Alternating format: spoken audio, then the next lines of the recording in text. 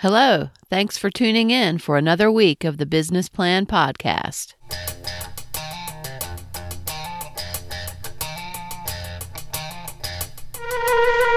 My name is Brian Colvin. And I'm Renee Taylor. We are certified public accountants in Asheville, North Carolina. We started this podcast to answer the tax and business questions we get asked all the time. So whether you're listening to our podcast while working, riding your mountain bike, or just hanging in your hammock, we're really glad you're here. Hey Brian, what's going on?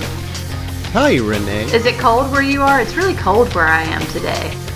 Yeah, I see you're wearing a hat. I'm wearing a hat, yeah. But you know, another thing about my hat is that it covers up my hair, which I don't have to worry about not having uncombed hair. So my hat is... It is yet another reason why I love winter is I get to wear my hat and I have to care less about my hair. Not that I do that much anyway, but but it is cold. It's winter. Winter is here. Yeah.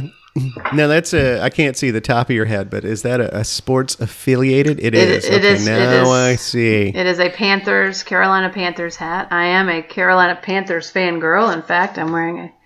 Oh my goodness! Are you going to like a game this afternoon? Is there? No, and anybody who follows NFL knows how bad my Panthers are doing this year. They have totally cratered from their awesome Super Bowl year. I'm starting to understand what it feels like to be a Browns fan. Oh, it's okay, man. Oh man! So what are we talking about today? Not football, although I totally could. Let's not. Let's talk about pricing. Pricing your service-oriented business. Brian and I have service-oriented businesses. Many of our own clients do, and maybe probably a lot of our listeners offer their services as well. So thinking about your pricing strategy right from the beginning is an important topic. I certainly gave it a lot of thought in my business. I think Brian did as well. In a way, thinking about how to price your services is like the most important part of what we've even talked about on this podcast. It's like, how are you going to make the money for what it is you're selling? So we're gonna share our opinions on that today. And cool. And it's my turn to ask the question this week, the personal question. This is how Brian and I learn a little bit more about each other, and we share some things with you guys, so we seem like humans. Our deepest secrets with our listeners. Exactly. Well, maybe not that. Okay, so Brian, if you were to treat yourself to the finer things in life, what would that finer thing or things be?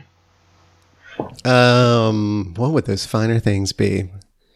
You know, the first thing to come to mind is I'm kind of a foodie. Mm-hmm. I actually went to culinary school years ago. So I still, probably the finer things are, I might go to the finer grocery store and get those kind of things that are a little bit more expensive than most people think is just kind of silly to spend money on. But so like $10 for a mushroom or something like that? Yeah, like going to the seafood market and spending too much money on fish or something of that nature. Mm-hmm. That's a good one. So, that's a good one. Yeah, I do like my food and the finer cheeses and, I don't, Mm-hmm. I agree. That's what I would do. Well, I have a bigger notion. And as a matter of fact, this question segues interestingly into what I'm doing right now. In fact, we could even talk about this on a podcast. I have become obsessed with airline points and miles and managing credit card strategies to obtain points and use them for this, which is the finer thing that I want. I just looked at the United Airlines Polaris business class service. So like flying all the way across the pond, all the way over to Thailand in business class with those lie down seats and like your wine gets served in a glass and your food gets served on china. I am determined to cause this to happen. And that will be by far probably the finest thing I've ever done is gut fly in business class or business first as it's known all the way over to Thailand. 16-hour flight, let me tell you. It's a long one. Yeah. That's my current, maybe in a year from now, I'll be able to report if I actually was able to do that. But that's my current Yeah, obsession. I would probably just take a sleeping pill and dream about being up there in first class. But you too can do it with wine. prudent use of miles, obtaining credit card miles. Yeah. So that's very true. That's what I'm into right now. So okay, but nobody cares about that. Let's talk about pricing. Let's talk about the real thing. The real thing. All right. Yeah. So if you're in the service business, if you're selling your services, if you're a graphic designer, web designer, any of those things, it can get really difficult trying to figure out what you're charging for your services. Mm-hmm. So I know for myself, I reached out and talked to other CPAs and other people in the business about how they charge for their services. And it's always difficult because in the accounting business, most people charge just an hourly rate, mm-hmm. which really doesn't give you any information on how much you're going to pay for your services. So if you say, I charge $50 an hour, mm-hmm. Or you go to somebody that charges $250 an hour, your first reaction, well, I want to go to the $50 hour a person, right? Mm-hmm. Well, what you don't know is that the $250 person probably doesn't do hardly any of your return. All the other folks that are helping him do the returns are on another rate. Tax return, you mean? Yeah. Mm-hmm. Like your tax return. And so, if the $50 person takes 10 hours mm-hmm. and the $250 an hour person takes 1 hour, mm-hmm. You're going to be better off getting the person that's more expensive. So mm-hmm. that's why it's really difficult to figure out what kind of value you're getting mm-hmm. when you go to someone of that nature. And the same thing with web designers and graphic designers. If you're charging by the hour, it's hard for your customers to come to you and know how much they're going to pay for your services. And we find this in the accounting business as well, as when we say, we're going to charge this much an hour and we're not sure. A lot of times it comes out that the customers, the clients are a little bit surprised when they get their returns, because they just don't know how much you're going to charge them. Mm-hmm, so they're always really surprised, either surprised happy or surprised mm-hmm, sad. Mm-hmm. Usually the latter, I think. Because they don't. Yeah. So and then what happens in our business is that to help the person not have that kind of shock when we tell them, then we're going to give them a kind of a rough estimate of what we think it's going to be. Mm-hmm. So now what we've done, if we've gone from hourly to telling them it's going to be X to X. Mm-hmm. So basically what we've done is we've set kind of a fixed price. So now we have to do the return within that fixed price range we've given them. Mm-hmm. So a small percentage of our profession are going to the point where we're just giving a fixed price. Mm-hmm. So we just say, if your return, I've looked at your return, I can see everything, if nothing else changes, I'll do these things. If something changes, this price will change, but I'm going to charge you X. Mm-hmm. Mm-hmm. And usually clients are very receptive to that because they know exactly what they're going to pay for their services and they can see the value in it. And as a practitioner, we're able to say, well, for this price, this is what we're giving you. It's just not an hourly rate. We're going to look at your tax return, and we kind of lay out all the different services that we do for them. Mm-hmm. Especially for a lot of my clients, is because I work with them on a monthly basis doing accounting and consulting and things. Then I can show them the value that they're getting for their monthly rate, and it works pretty well. The problem with doing that is setting that price. Mm-hmm. So exactly, that's the hardest thing of all. Right. And it's, looking at what the client needs and mm-hmm. seeing what kind of things that they expect from you, and then trying to do it for that mm-hmm. price is always a little bit of a difficulty. But it's like an art, really. It's more of an art than a science, figuring that out. And different people have different, expectations. But in general, what I think you're saying, and it's important, is that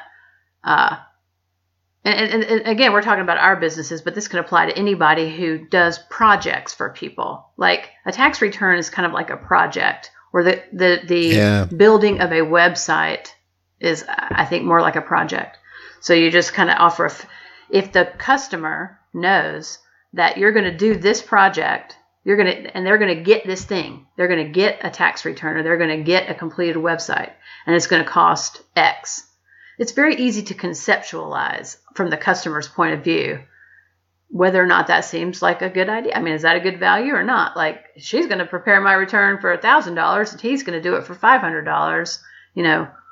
I don't know. You can more compare and contrast versus if someone's saying, I charge $100 an hour. Right. And there's also the matter of it puts you at odds with the person, the service provider. If I say, you want me to do the job really quickly so that you pay less, but I'm compelled, maybe, I'm not personally, but say I was compelled to take a lot of time so I can bill for more hours, it immediately puts the client and the service provider at odds. Right. So that's maybe another reason to avoid hourly billing. Right. And you as a practitioner, maybe a website designer, there's probably certain parts of your business you do, a lot faster than others. So if you're charging an hourly rate, there's things that you're undercharging for. Yeah, because as you become more efficient. Right. As you become, you can always up your rates, but then, folks are kind of, and then you're playing that kind of game. But if you just say, here's the website, here's what we're going to do for you, and it's X, and you do it really quickly, then there's more value for you, and the customers already got that value because they agreed to that value. So they've already said that's a good value. I think what you're doing is a good thing, and then you do it quickly, and then there's no dispute. I think one good example is that kind of think about like a real estate agent. So a real estate agent has to know people, and a lot of them, it's not it is what they know, but who they know, and they've been in the business. So if you look at them, if they charge an hourly rate to help you out sell your house, they would benefit from not wanting to sell your house quickly, but spending more time on it. So they would make more money putting more listings out, not selling the house. However, if you've got a $10 million house and they sell it, they put it on the market and they sell it in 5 minutes because they know a buyer, for instance, or, they know how to target that correct buyer. For that 5 minutes of work, it's more than 5 minutes, obviously, listing, et cetera, but they're going to make a ton of money off of that, right? But the value to the client is that you just sold your house really quickly. So, yeah, it was worth it. It's awesome. Exactly.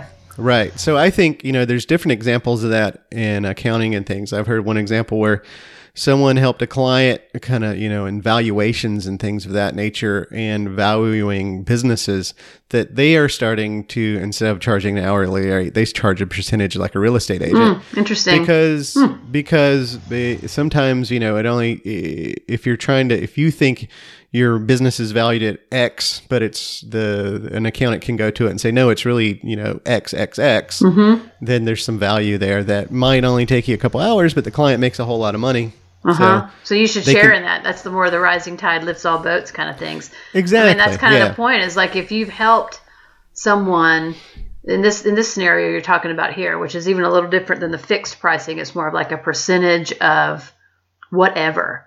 It could be a percentage of sales, or it could be a percentage of a valuation that you the person sells their business for that amount, and you get a percentage of the cost, like a real estate commission. I mean, that's a whole nother way of thinking about it. I mean, so like, let's just say you, I'm just trying to think about other scenarios in which like a person could apply that, because I find that very interesting. So you think about, the website designer, maybe not going at it as an hourly type thing. So you're a web designer and you're really good at what you do. You're good at SEO, search engine optimization. You're good at putting a website up that's very unique, that'll get a lot of traffic. So you're going to charge an hourly rate, and let's say you're going to charge the client $5,000 for that site. So that's one way to think about it. So let's think about it another way. Let's say that I'm a really good web designer, and I know I can increase your traffic by 500% in the next year. If we look at your bottom line and I increase your bottom line by 500%, you're going to make an extra $150,000 this year. Exactly. So now I just did something because I have a unique set of skills that helped you make a whole lot more money. But I charge you $5,000, but your value is that I can almost guarantee and show that, I have folks that have done this thing for, and they've increased, and you're going to make $150,000. Right. Now you look at your prices and go, hey, wait a minute. That's just a small little speck of the money that I earned for them through my work. Right. So if you can say, if you can go up to a client and say, what if I just say hypothetically that I can increase your sales by 500%? What would that mean to you? Yeah. What's your value there? And what this does sometimes, it'll create an anchor for your client, your customer, right? What would you pay to make another $150,000? Would you pay 20% of that? That's a really good way to frame it. That's a good question. Right. So if you pay 20% of that, and that's $30,000. When I say instead of $5,000, if I say it's going to be $15,000 for my website because I'm very unique, then they're like, well, yeah, that's half of what I was thinking. Yeah, exactly. That's really good. Yeah. So that's another way to think about it. And really there is that value, because if someone came to me and said that same thing and they had, they could do that for me and increase that traffic, I would definitely think about, it would be a good value for me, because I'd rather be making 85% more and giving them 15% more. Yeah. Right? Yeah. I mean, I think that's really interesting. Now I'm thinking about how can I cause that to occur in my own business. But yeah, I mean, if you go to the rising tide lifts all boats, and through your effort, I mean, it's really hard to maybe do this as an accountant, because we don't, we just kind of do things that kind of have to be done. But if you're a web designer, a web developer, and I can't think of anything off the top of my head, but there's bound to be other, service type jobs out there that work for customers, and for those customers, they increase those customers' bottom line. It does seem only fair that the service provider could share in those profits, right. I think another point too is when you're thinking about pricing, is that you need an outside source to look at your pricing. A great thing is a spouse, or some type of a really close friend that can help you look at your pricing, and they're either going to say, yeah, that's pretty good, or it's true. Historically, it's like, I know you spend a lot of time on this and you're worth a lot more than that. Right, exactly. Especially if you can find someone in your own business that can look at your things and compare. If you can find a group of other like-minded people that are web designers, and have a think tank with them and go over pricing, it can really be beneficial to your business. And also, I think it's important too to remember our spouses and partners, and even our friends. It's kind of like, I have one really frugal, cheap friend, and if I asked her, like, I'm going to start charging this to do tax returns, she'd be like, that is insane. But then I might ask somebody else, and she would be like, that seems fair. That seems like a reasonable price for the amount of knowledge and skill that you have to apply to that task. Right. So I think also another gauge I know for me is if I start getting frustrated with a client, it's probably because I'm not charging enough. Exactly. Oh, I know this for sure for myself. Right. Yeah. And that's something our listeners could remember as well. If you find yourself getting cranky, yeah, I mean, usually any amount of crankiness can be overcome by being compensated properly. I mean, really, you can kind of deal with whatever if you're making enough money, if you feel like it's worth your time and effort. It's a good point. You need to build that into your pricing, that crankiness. That's right. That's sometimes referred to as scope creep, I guess.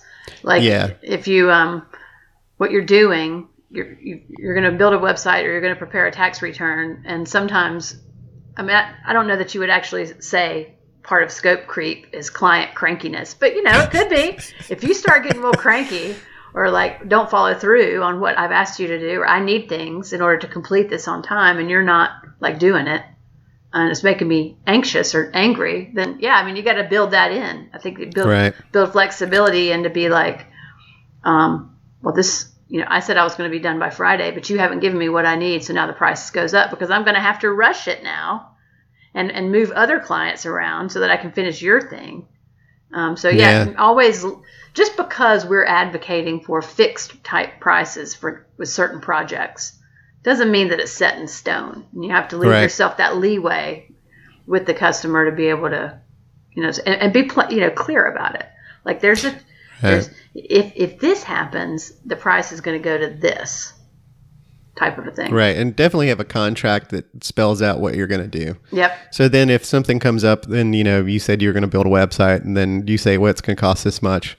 And, they call back and they say, well, a website and I want to start selling things. Well, that's outside the scope of what we talked about. So we're going to have to figure out how much that's going to cost you. I mean, think about contractors do it all the time. Exactly. So, that's exactly right. A change order is a breach in scope. Yeah, that's great. Change order. That's a good way to think about it. Yeah. So with fixed pricing, so there are times when fixed pricing, sometimes you just have no idea what it's going to take to get into something. Mm-hmm. There might find times when fixed pricing is just it's the only option you have, and you're gonna do it and get into it and see what happens, and then maybe you update your client or where you're at with the cost and all that stuff. Also, when you take on a job, when you do as a website and you're trying to do a quote for someone, I think it's okay to say, so you want me to investigate everything about your business. You want me to spend several hours figuring out a plan for your business. I think it's okay to say, well, that's going to cost you $300. Mm-hmm. Absolutely. From the get-go. Absolutely. I think saying that if, for me to spend this time and for that $300, I'm going to come back to you and I'm going to give you the results of what I found and what I think you need to do. Mm-hmm. And then I'm going to give you another quote for what I'm going to charge you to fix these things. Oh yeah, I love that. And if you don't like what I'm doing, or you don't like that quote, you're welcome to take my examples and go do them yourself or find someone else. I love that idea of like investigating and attaching a price to that. But it's going to cost $300, because if not, you're going to have people that come to you and maybe they're just trying to find that anchor price. Mm-hmm. Maybe they'd already found somebody to do that website, but they just their boss needs another price quote, but it's going to take you 5 or 6 hours to get a price quote on this. So don't be afraid to say, it's going to cost you this much money to get that price quote. Plus that kind of, another thing we haven't talked about is that with the fixed pricing is that if you throw something out there and you put your best effort out there and you've got it at a price, like if I know this person's a little aggravating, I'm still going to be happy. Mm-hmm. Exactly. And I put all of those in there, and I give it to them, and I think it's a fair price for what I've got. And I give it to them, and they say no. Mm-hmm. That's okay. Yeah. Oh, yeah. Absolutely. And that's another important corollary is you have to be willing to walk away. I mean, you can't. This is sort of like a psychological thing. You lose self-respect if you don't, kind of adhere to your own standards in terms of pricing. Yeah. It's hard if you're a creative person and there's no way to do something over and over on a very timed basis where you can cut time and cost and kind of be the Walmart of, there is already the Walmart of website building. For sure.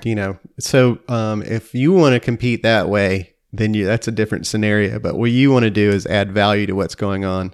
And if people don't see that value, then you need to let them go, and they need to go find that cheaper thing. Because if the only thing they're basing their decision on is cost, that's probably not a good client for a lot of people unless you're unless you're competing on cost. Right, exactly.